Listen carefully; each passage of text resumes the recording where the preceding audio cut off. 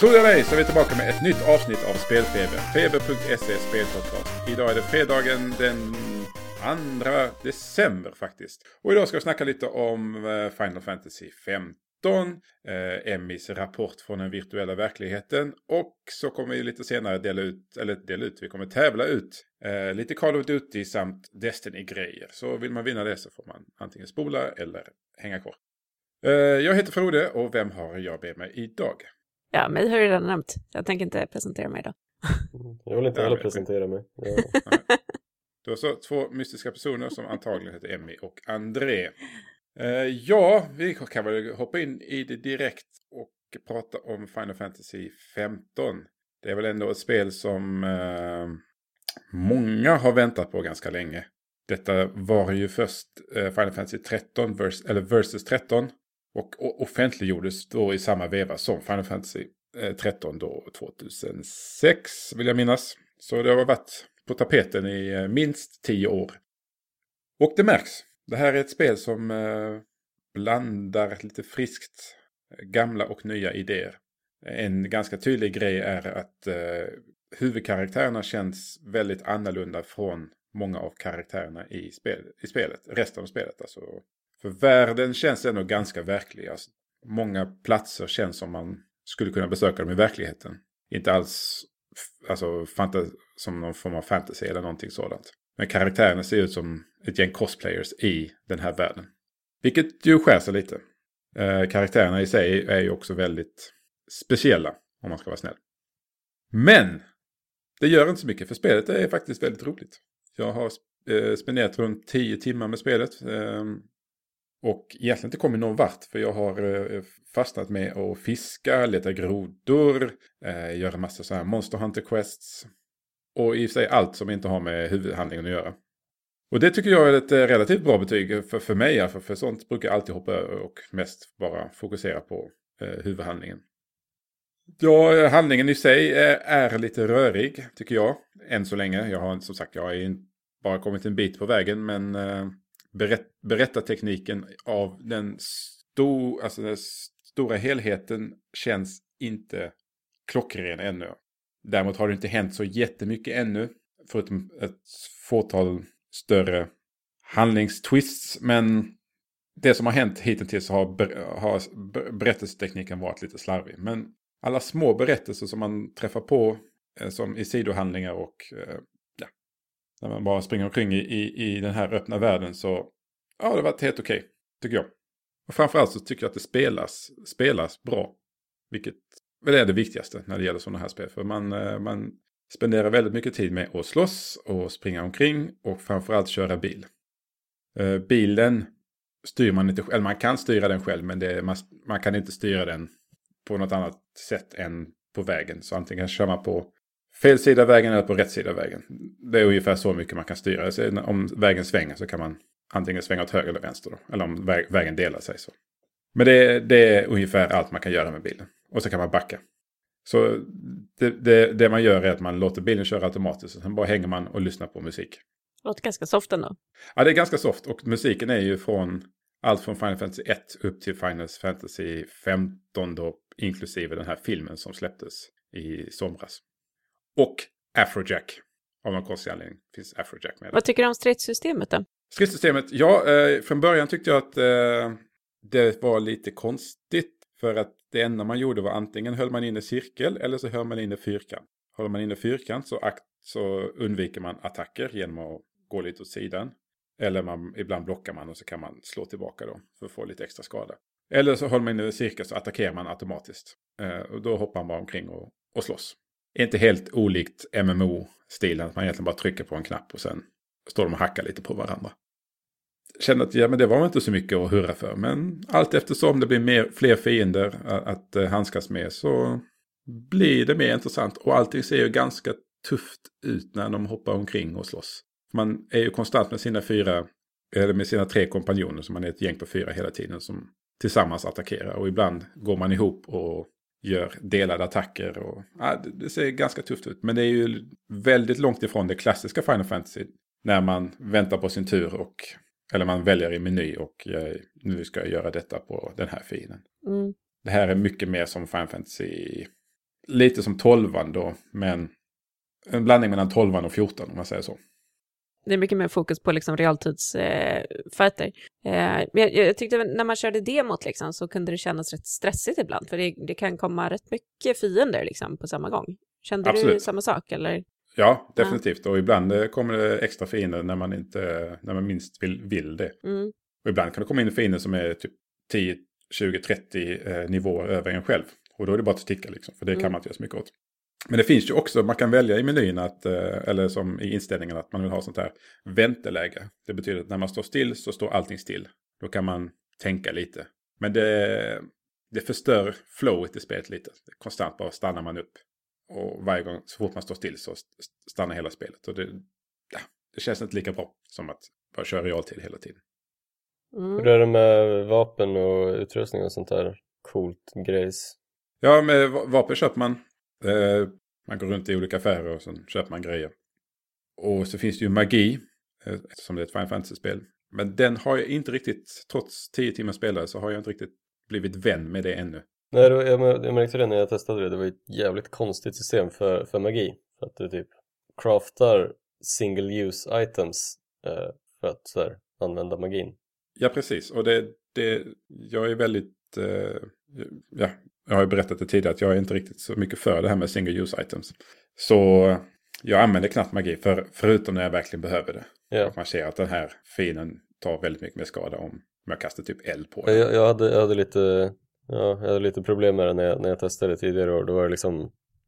Du craftar ett par single-use items och sen går du ner i en dungeon och sen så typ sparar du på de här itemsen för att du känner att bara jag måste ha dem just in case det kommer en fet boss. Och så har du ingen aning om vad de här magi-itemserna gör, eftersom du inte har någon aning om vad du mixar ihop för grejer. Sen så kommer du till den där slutfighten och sen så ska du utöva din feta magi och sen så gör du typ 10 damage. Så blir du ledsen, så kan du inte göra någonting med det. Ja, när man samlar på sig antingen eld, el eller elektricitet eller is då. Så suger man upp den kraften. Och från de här olika krafterna kan man då blanda och göra spells. Eller besvärjelser, vad man kan kalla. Och de kan man sedan slänga in i en av sina 4 vapenslots. Och så kan man kasta dem därifrån. Så det är rätt omvänt system. Har man slut på det så måste man gå in i menyerna och rota runt och fixa. Spelet stannar ju, det är inte realtid då när man går in i menyn. Så, tacksamt nog. Sen får man stanna upp och crafta ihop någonting. Sen kasta. Så det blir jättekonstigt tempogrej där om du ska liksom göra coola grejer. Ja, så därför har jag inte riktigt gått in i magispåret när det gäller mitt uppgraderingsträd, om man ser det så. Kan kalla det så. Men tror du det kommer att ta sig emot av fansen då? Jag tänker liksom, många var så himla besvikna på Final Fantasy 13 för att det var så linjärt och... Ja, men det här är absolut inte linjärt. Mm. Vilket är trevligt. Men det här jag tyckte inte alls om Final Fantasy 13. Men det här tycker jag väldigt mycket om faktiskt. Jag var lite skeptisk de första timmarna, tänkte jag. Vad är det som händer? Men så släpper man det. Och sen efter ett tag så bara, jag gillar det här. Det var länge sedan jag spelade sånt här spel. Mm. Karaktärerna är okej. Jag tycker om Cindy. Berätta om Cindy. Jag vill höra dina åsikter om Cindy. Cindy är då Sids dotter, eller barnbarn heter det, va? Och hon springer omkring med väldigt urringat och bh ute mer eller mindre, eller vad det nu är. Och ja, stora bröst, väldigt japanskt. Och väldigt svårt att förklara för min fru då vad som händer på skärmen. När hon är med. Det roliga med det kändes så malplacerat. Först tänker man att det ska vara så här, ett spel som släpps 2016. Och sen inser man, all right, det är Japan utvecklat. Ja, men det är samma sak i Metal Gear. Också ett helt fantastiskt spel, men hela den här quiet-grejen ibland. Ja. Men, har de så här... Så det går inte liksom att förklara liksom, så bara, ja men okej, men i Japan är det så här, så bara, nej men det går inte att förklara liksom. det är bara dålig smak. Det rättfärdigar liksom inte riktigt. Nej. Det är precis, det kvittar vad man säger, det går inte. Men kan man bortse från det då, eller känns det liksom... Alltså det är så in your face. Ja precis, det är verkligen. Men lite senare kommer man till en stad där damerna i staden har, vad ska vi säga, ridbyxor, fast det är öppet där skrevet är. Så man ser bara trosorna och sen typ byxorna. Resten av benen är byxor. Chaps alltså. Precis. Och där, rumpan och skrevet där är det öppet. Sick move, Square Enix. Ja. Så. Man får bortförklara det via Japan, men det gör det fortfarande inte okej. Men kan man ha överseende över det så tycker jag det här spelet är väldigt, väldigt, väldigt trevligt. Jag känner direkt att jag kommer att spendera väldigt många timmar med detta spel. Jag spelar också på PlayStation Pro, men den initiala laddningstiden är mer än en minut. Så man får beredd på att det kan ta lite tid. Men när man är väl inne i världen så går det väldigt snabbt. Och allting är öppet också, så vill man så kan man bara ta bilen och köra. Tycker du att det är värt fullpris då? Absolut, eller ska man vänta? Absolut. Är man sugen på ett rollspel, ett japanskt rollspel, ett moderniserat japanskt rollspel, så tycker jag att man ska ge det här en chans. För rollspel av den gamla skolan finns det gott om, även om de är nya. Det här jag skulle säga att det är väldigt annorlunda och intressant, än så länge. Som sagt, jag har bara spelat 10 timmar och jag känner att jag sättet som jag spelar nu har jag minst 40 kvar. Eftersom jag håller på alldeles för länge att göra saker som jag inte borde göra, men jag gör det ändå eftersom jag inte kan låta bli. Men det blandar, som jag sa innan, man märker att spelet varit under utveckling i 10 år. Det blandar briljans med lite rörighet. Ibland är det, men varför gjorde ni så? Vi har kommit längre vid det här, det är alltså det 2016. Menyerna ska inte behöva vara så här, men det kanske man känner att kanske en gammal relik från någon gång mellan 2006 och 2016. Men jag rekommenderar det varmt, även till folk som blir brända av Final Fantasy 13. För det här är väldigt annorlunda. Man får ha lite överseende med vissa grejer, men har man det så är det bara njuta av ett spel som man kan göra mycket i. Jag känner att det här blir lite så här mitt julspel liksom, när jag ska ta lite paus ifrån jobb och vardag. Då jäklar. För det känns som man liksom vill ha tid att spela det. Det är inget som man liksom bara så här slänger sig in i någon timme hit och dit liksom. Nej, det blir svårt. Även om det finns många så här små uppdrag så blir det lätt så att då blir det lätt 5 små uppdrag istället, och då har man ändå spenderat 5-6 timmar.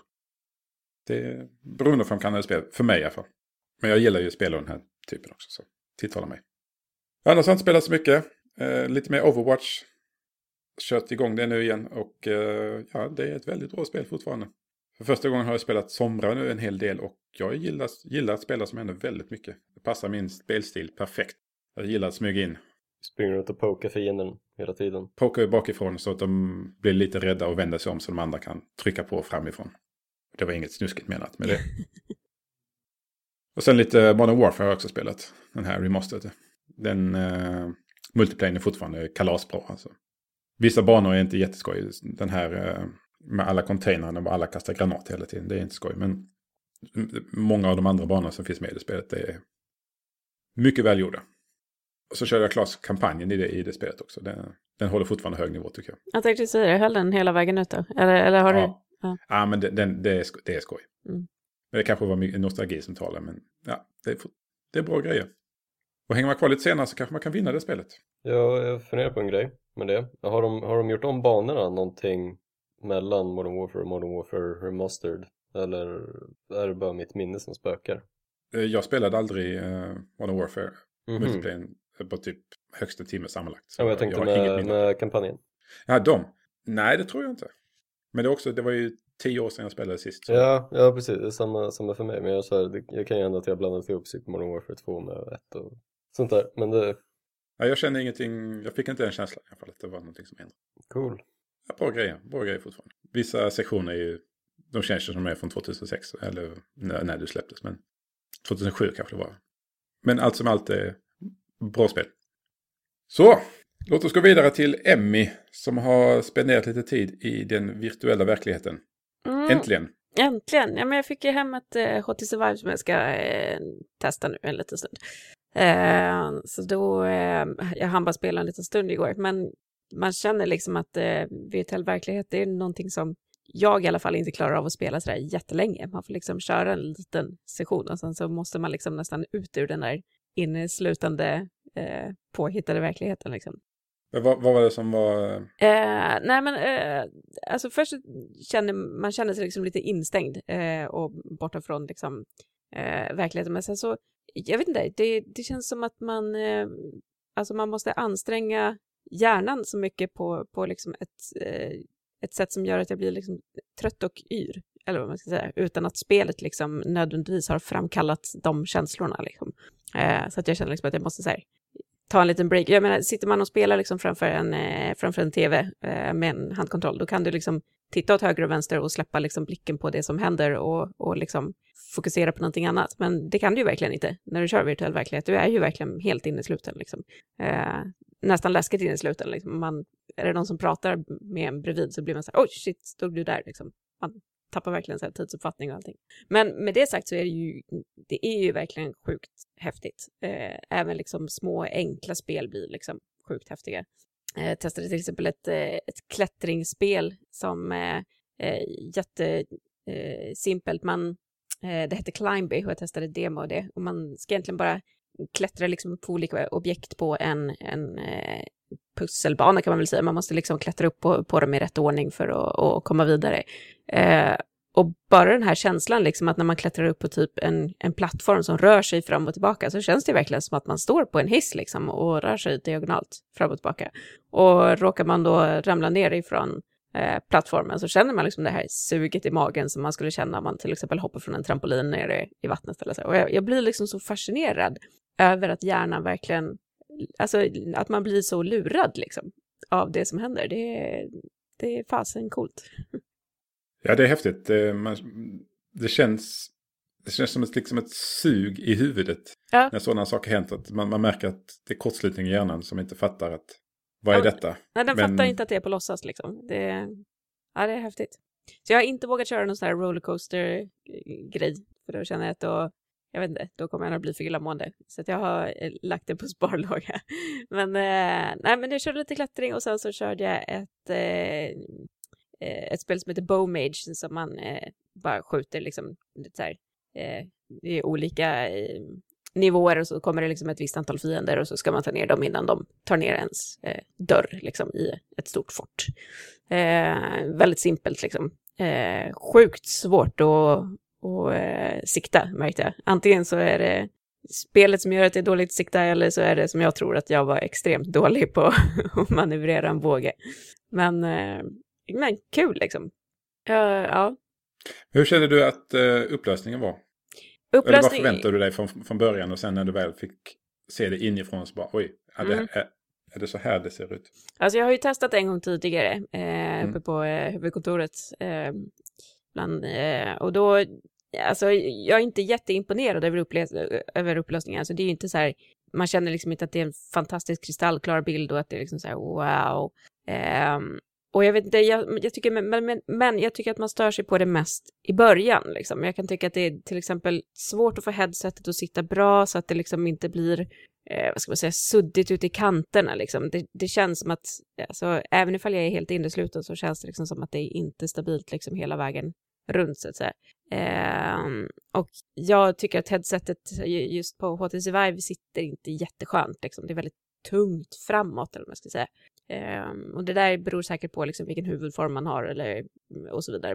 Men jag tycker inte att den sitter jätteskönt. Och det kan ju också vara en av anledningarna till att jag kan liksom inte spela sådär sjukt länge. Liksom. Men i och med att det är liksom så intensivt och att man verkligen hamnar mitt i upplevelsen så tycker jag ändå att man glömmer liksom bort det efter ett tag.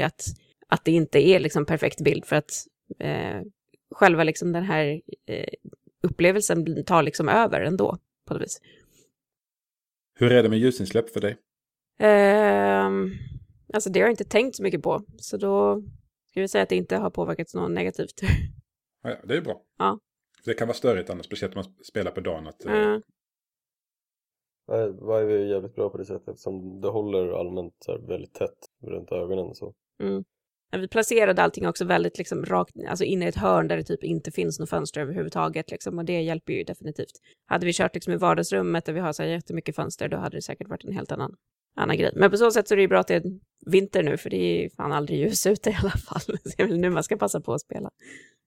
Ja, men känner du då att det här du var väldigt så här pratglad över VR innan och sa att det är framtiden. Hur känner du det nu? Nej, men jag tycker fortfarande att VR alltså VR är fruktansvärt coolt och jag tror fortfarande att det kommer liksom att slå igenom på bred font. Men det är fortfarande lite för dyrt. Jag skulle inte, även ifall jag tycker att det här är riktigt häftigt, så skulle jag inte lägga 10 000 kronor på ett headset bara för att jag skulle inte använda det så mycket. Det är ganska få stunder i mitt liv där jag liksom kan ställa mig och vara helt innesluten i en sån grej liksom i en timme. Och sen så tycker jag fortfarande att det är, alltså utbudet var inte så av spel och testa liksom var inte jättestort. Och det känns som att det fortfarande är väldigt liksom simpla grejer. Men då har jag liksom bara kollat det med utbudet, så det är, någon får gärna överbevisa mig. Men jag tror liksom att VR har mycket kvar. Det är en bit kvar innan det liksom kommer att bli, vad ska vi säga, att slå igenom på bred font liksom för gemene man. I alla fall de här lite dyrare som Vive och Oculus har jag inte testat, men det är liksom i samma prisklass. Så att, men nu har jag ett PlayStation VR hemma också, så jag har inte hunnit testa det, men det ska bli sjukt intressant att jämföra det. Dels för att den liksom är lite billigare, dels för att det är liksom en helt annan teknik liksom, och se om det passar mig bättre eller sämre. Liksom. Ja, det är ju det bästa att ha 2 stycken som man kan testa direkt efter varandra. Ja, men lite så. För då har du ju det bästa i den, vad ska man säga, kategorin av VR-headset. Och då har väl, vad ska man säga, det sämsta i den kategorin. Och sen Oculus i mitten då. Så det finns liksom bara 3 stycken. Ska vi få höra spannet imorgon? Eller nästa vecka menar jag. Ja, precis. Mycket spännande. Då får man återkomma om man vill veta vad Emmy har att säga om PlayStation VR. Eller någonting annat du vill säga om Oculus Rift eller Oculus Vive menar jag? Eller heter det inte alls HTC Vive? HTC Vive. Nej, men inte mer än att om man är sugen så försök liksom att komma iväg och prova det någonstans. Jag vet, de hade väl, alltså de har det säkert på olika mässor liksom, eller olika affärer eller så. Att, för det är en riktigt cool upplevelse liksom. Men man måste verkligen prova det först tycker jag, innan man liksom lägger ut så pass mycket pengar på det. Ja, jag håller med dig. För liksom det du berättar nu är ju lite det klassiska. Att liksom det är häftigt och det är väldigt coolt. Man provar allt möjligt. Lite demon och lite annat. Så kanske man köper 1 eller 2, 3 spel som man spelar igenom 2, 3, 4 gånger. Men sen är det inte lika spännande längre. Men och så lite det här, det är sånt som kan störa mig i liksom allt det här med alltså alla sladdar och allting som man liksom behöver ha framme för att lira det också. Det är det som jag tror liksom en av trösklarna blir lite också, att när det är liksom, man ska upp med de här sensorerna, nu har jag ju liksom bara lånat den här så nu är allting provisoriskt, men det är liksom, det ska ändå upp, det är sladdar som sitter fast i headsetet, det ska liksom, man ska ju kunna koppla in det till datorn så datorn måste stå liksom på ett bra ställe och så vidare, så att det är inte liksom, vill man ha det sladdfritt i huset så är ju liksom, så finns det inte riktigt någon bra lösning där ännu. Vi får väl se, de jobbar ju på trådlösa grejer. Värsta fienden. Men ja, så det är ett hinder skulle jag säga. Ja, men så får det nog vara tills de kommer på en trådlös lösning. Ja, det kommer. Ja, men då tack för den rapporten från den virtuella verkligheten, Emmy. Ska vi gå över till en annan verklighet. Den som man kan hitta i Watch Dogs. A.k.a. The Hackerspace, som är betydligt mer tjoig och skimmig än vad jag trodde att den skulle vara efter att ha spelat det första Watch Dogs. Men ja, jag är väl snart klar med Watch Dogs 2 efter att ha typ lirat en vecka, och jag måste säga att jag är positivt överraskad. För du var lite som jag när det gäller Watch Dogs 1. Det var inte direkt ett spel som vi tyckte om. Nej, ska jag helt ärligt så tyckte det var skittråkigt. Men jag körde igenom det om en jävla anledning, troligtvis för att det inte fanns någonting annat att spela just då. Men ja, det var inte så att jag fick den här tillfredsställande känslan av att faktiskt ha klarat av det när jag var klar med det. För det var så här otillfredsställande story som bara kändes som klyschig och jävlig. Men i Watch Dogs 2 så är det lite mer livligare och lite gladare och lite skönare tempo och mer saker att göra. Så det är bara roligt. Sen fullständigt hatar jag den här. Jag tycker att den här grejen att de gör hackersarna coola och hippa och unga och så här jävligt hipster är ju kul till början när de så här drar så här referenser till saker man känner till. Och sen så gör de det igen. Och sen typ den 81:e gången de gör det så är det inte lika roligt längre. Så man lär sig typ hata karaktärerna lite grann i den här spelets gång. Vilket är tråkigt. Ja, det är ju inte så... Det är lite tvärtom hur det är med Final Fantasy 15 för mig. Ja. Det gick från hat till acceptans. Och får se om det blir bättre. Ja, men man tänkte, det var verkligen så här, men shit, de här utvecklarna är ju nere med kidsen, som man säger. Sen så bara, okej, vi fattar, ni är nere med kidsen. Och det är så här, verkligen trycker på den punkten gång efter gång. Men ja, om ni inte har spelat det och är sugna på att spela det, så gör det. Ja, och det kommer från någon som inte alls gillar det. Ja, precis. Sen, det är väl rätt underhållande online features som de har slängt in. Det var väl inte tillgängliga typ en vecka efter det släpptes för att, på grund av anledningar, antar jag. De hade väl lite... Men hur funkar de? För i det första spelet tyckte jag det var ganska värdelöst att man blev invaderad. Och det var ju jättejobbigt bara. Det var ju kanske inget nöje i det överhuvudtaget. Nej, men nu kan du samarbeta med en annan spelare och liksom göra lite små quests. Och sen så kan du ju just hacka någon annan spelare. Och det kan ju ske lite så här pö om pö när du bara sitter och slösper. Men jag vet inte, det kändes som att det byggdes in i själva main-spelet, så det kändes ju som en relevant grej att göra. Sen var det ju kul att faktiskt sätta dit folk som försökte attackera en. Men det var väl någon gång när jag fick en sån där attack mitt under ett jävla uppdrag, och då blev det ju lite, eller det var mellan två uppdrag, jag skulle typ hacka in på något så här ställe, så kom det någon snubbe och skulle sno min data. Det blev man lite ledsen, men all in all så var det kul ändå. Ja, jag ska nog ge det en chans också. När det finns tid. Jag har ju The Last Guardian också att spela. Men det får vi inte prata om ännu. Det vi får prata om, det är den gångna veckans nyheter. Sådär, veckans nyheter. I den här veckan spelar vi lite tidigare än vanligt. Så har det hänt någonting, vilket det har gjort, eftersom vi missar ju helt och hållet vad som hände på The Game Awards. Så alla häftiga trailers och sånt har vi inte sett ännu. Det vi har sett är vad Microsoft kommer ge till sina Games with Gold-medlemmar eller prenumeranter nästa månad. Och det ser ganska bra ut, tycker jag. Spelen är Sleeping Dogs Definitive Edition för Xbox One och Outlast också för Xbox One. Xbox 360 får Outland, inte Outlast men Outland, och det helt fantastiska bilspelet Burnout Paradise. Vilket kanske är ett av de bästa spelen någonsin gjorda. Är det? Ja, det är sjukt bra. De två sistnämnda där är ju för Xbox 360. Men de ska vara bakåtkompatibla, så det går att spela på Xbox One. Och Sleeping Dogs har vi pratat om tidigare. Det är ett stabilt öppen världsspel. Så har man inte råd att köpa Watch Dogs 2 så kanske man ska plocka hem Sleeping Dogs och spela det. För det är också väldigt skoj, tycker jag. Outlast är det där skräckspelet som jag aldrig riktigt fastnade för. Outland är ju från Housemarque, de finländarna. Och är ganska skoj. Men inte deras bästa spel, men ja, helt okej plattformar som har lite blandningar mellan Ikaruga och vanliga så här plattformshoppande. Och sen Burnout Paradise först, det är ingen snack om saker. Det är bara att skaffa. Eller har ni några andra åsikter om något av de här spelen?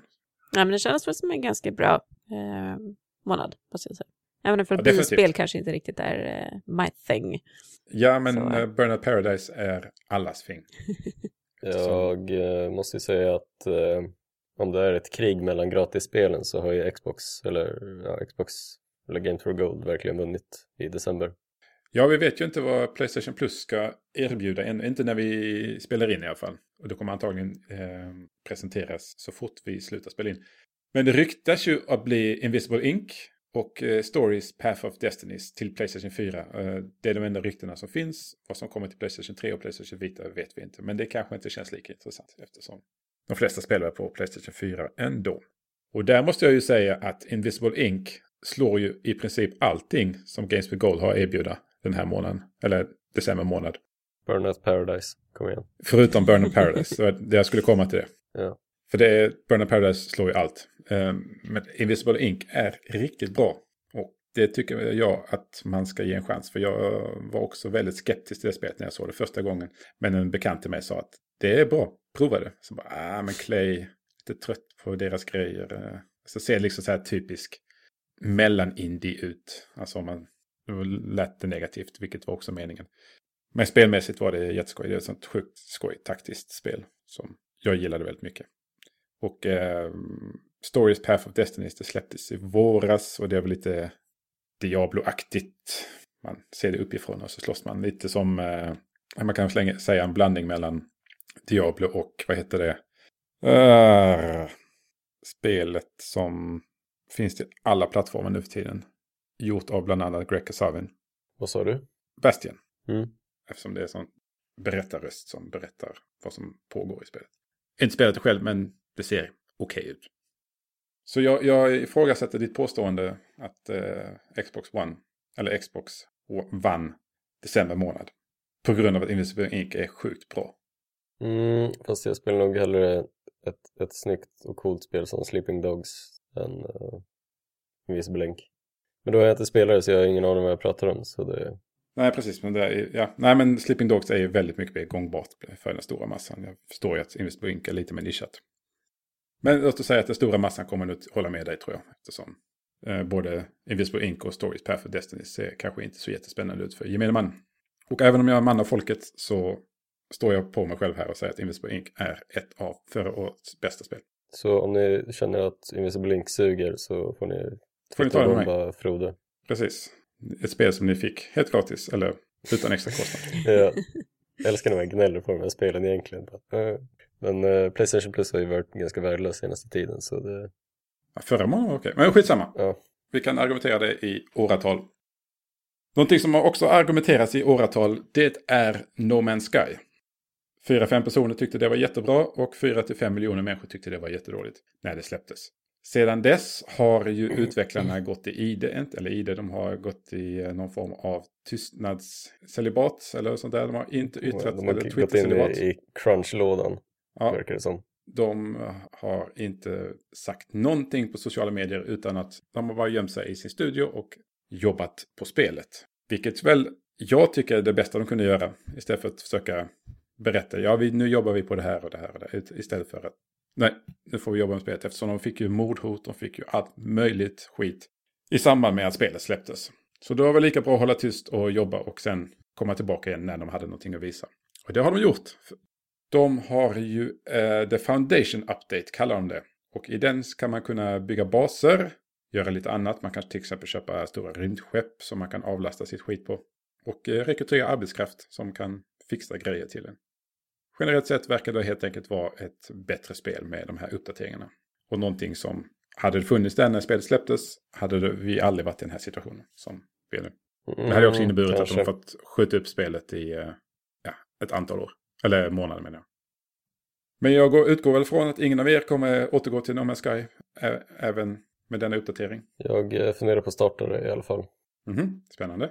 Och ska du bygga en bas? Ja, jag ska bygga en basjävel och fixa några slavar som ska arbeta där. Hur funkar det egentligen? Du måste ju egentligen kunna... För folk har ju lyckats hitta sig varandra i spelet. Nu måste jag kunna gå och titta på din bas. Troligtvis inte eftersom det är ett single player-spel. För det var ju himla snack om det när spelet släpptes. Till allas förvåning var det 2 personer som lyckades vara på samma ställe, på samma planet. Ja. Vilket... Men det känns som att efter de släppte det så hände det ju typ en dag efter det släpptes att 2 spelare möttes. Så nu har ju Foundation Update varit tillgänglig sedan i helgen, antar jag.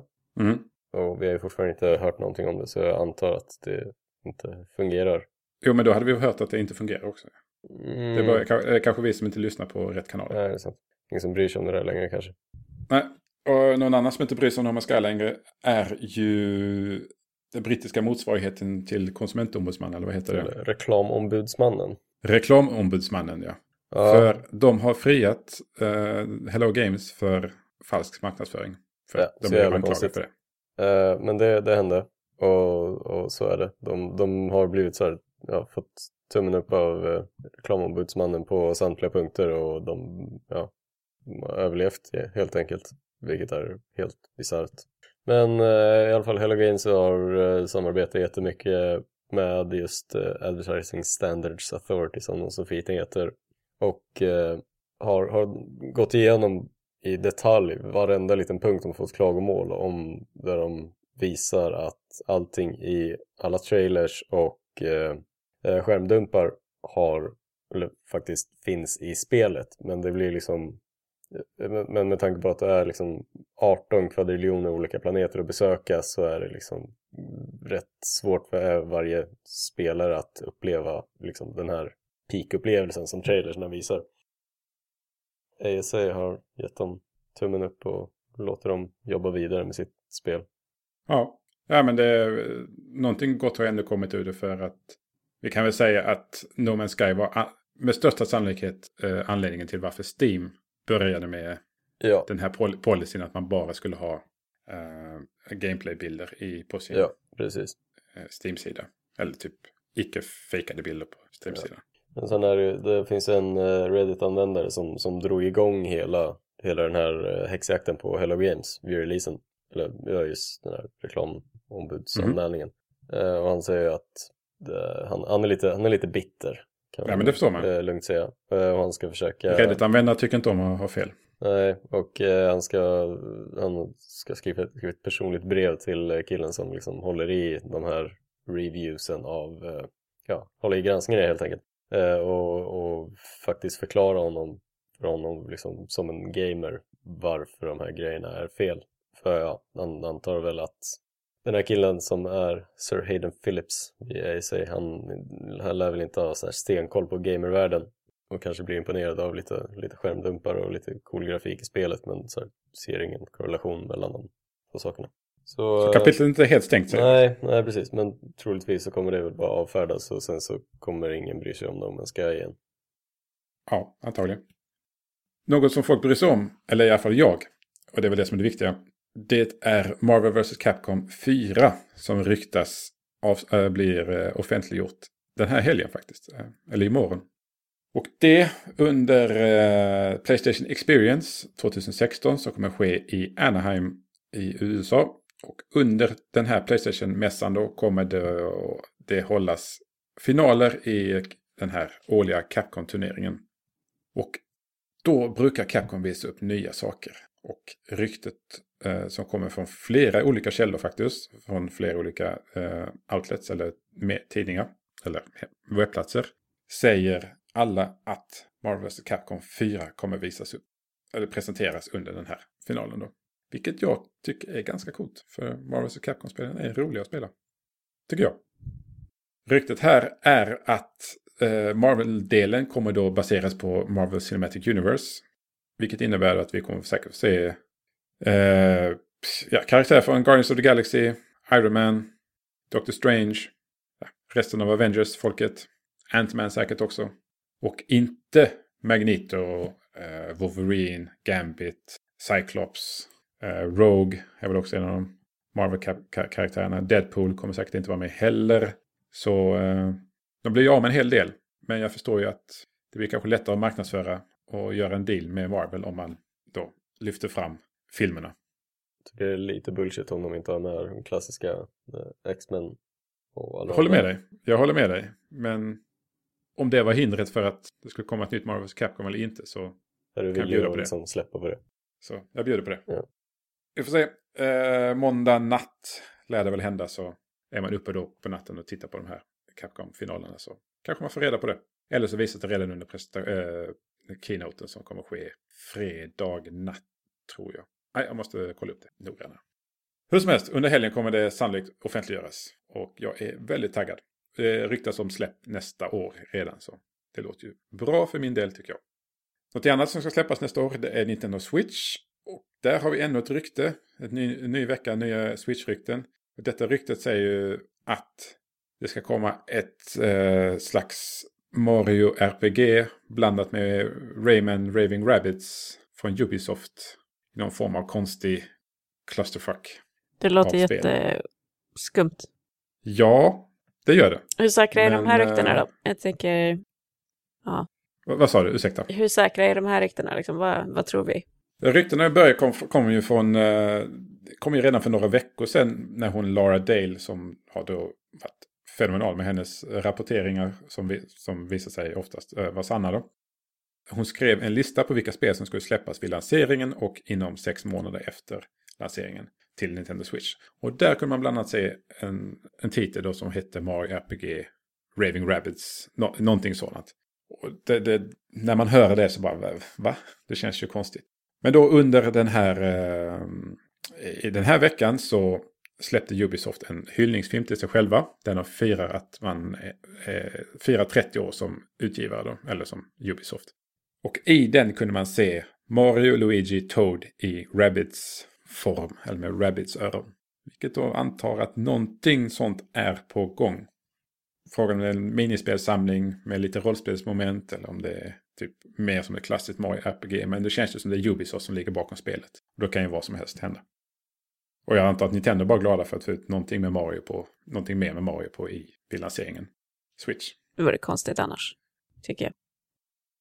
Men den 13 januari då kommer Nintendo hålla en presentation i New York. Och i Tokyo, ursäkta. Och där visa vilka spel som kommer släppas när Switch släpps samt lite annat. Så kommer man få chansen att prova Switch också på det jippot.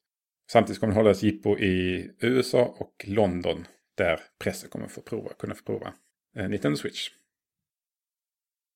Hur ser ni på den här kombinationen av Rabbids och Rayman, eller Mario menar jag? Jag är chockad. Alltså jag är lite så här, don't mess with Mario, liksom. Eller?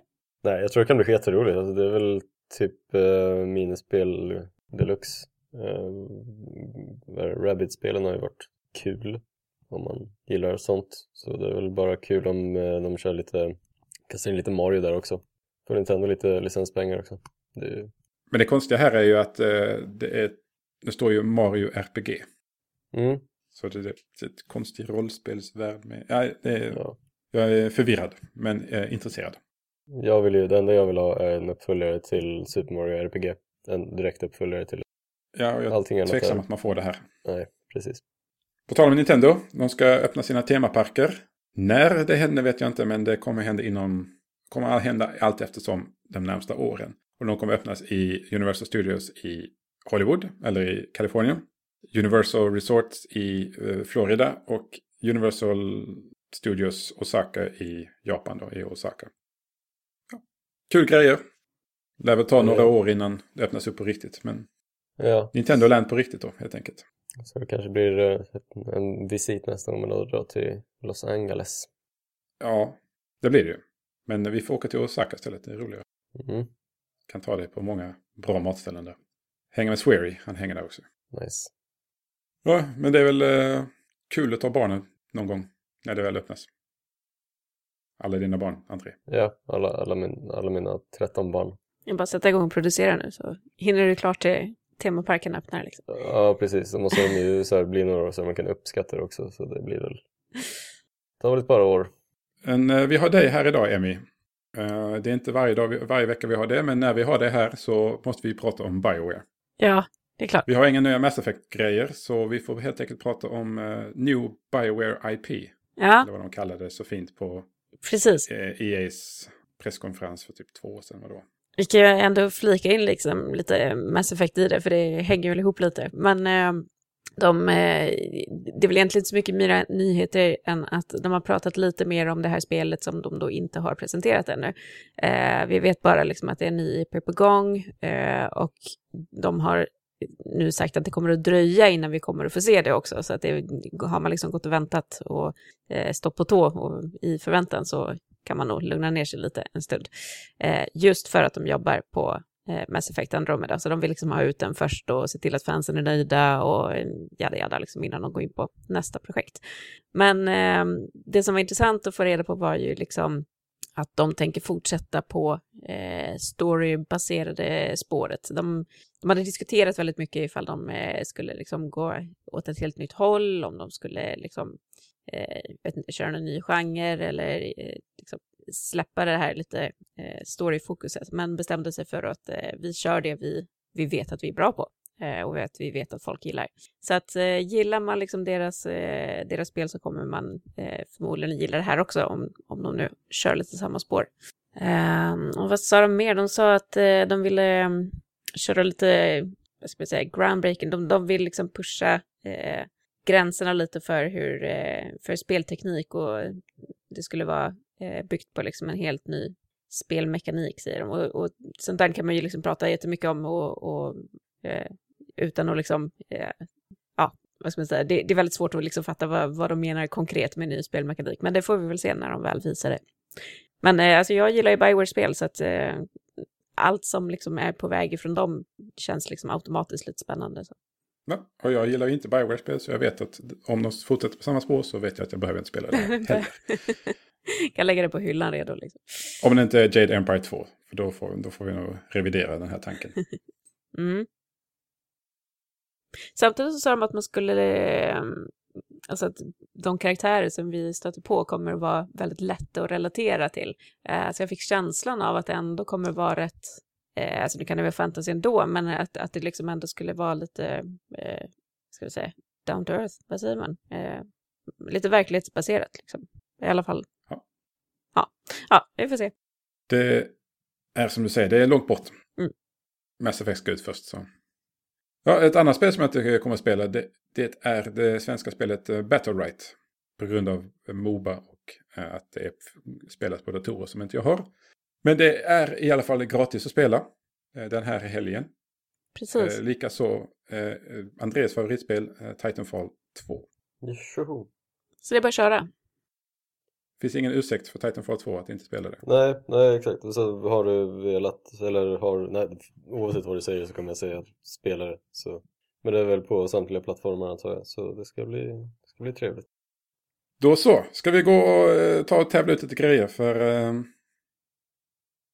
det vi har den här veckan är ett Call of Duty-paket och ett Destiny-paket. Call of Duty-paketet innehåller Call of Duty Infinite Warfare Deluxe Edition som då inkluderar Modern Warfare Remastered och säsongspasset. Det finns till både PlayStation 4 och PC, så vinner man så får man välja vilken version man vill ha. Destiny-paketet innehåller kod till Destiny Rise of Iron, vilket då är Destiny inklusive alla expansioner hela vägen upp till Rise of Iron, samt en t-shirt med Destiny på. Och en sådan t-shirt måste man ju ha. Även Call of Duty-paket innehåller en Call of Duty Infinite Warfare t-shirt. Om man nu tycker det är kul att ha. Så, som vanligt har jag inte kommit längre än att förklara eller skriva upp vad de här paketen innehåller. Så vi måste få till improvisera ihop en tävling här. Vad säger ni? Vi kör så här att vill man vinna Destiny så får man helt enkelt vara så pass tråkig och bara motivera varför du eller din kompis ska ha det där spelet. Och jag tycker väl vi kör likadant med Call of Duty. Det är också multiplayer-fokuserat som antingen ger man bort det till sig själv eller så ger man bort det till en kompis. Så skicka din motivering, namn och adress till spelfeber@feber.se. Alltså spelfeber@feber.se. Skicka innan måndag förmiddag säger vi. Så skickar vi ut paketen sen när vi har valt ut en vinnare. Ja, men det kan vi lika bra avsluta det här tycker jag. Med det vill vi tacka för oss för den här gången. Vill man ställa någon fråga eller ventilera något annat vettigt så kan man göra det genom att mejla spelfeber@feber.se. Emmy, André och mig hittar man på feber.se och på sociala medier. Så vill man säga någonting till oss så kan man hitta oss där. Så, till nästa gång säger vi simma lugnt och hej då! Hej då!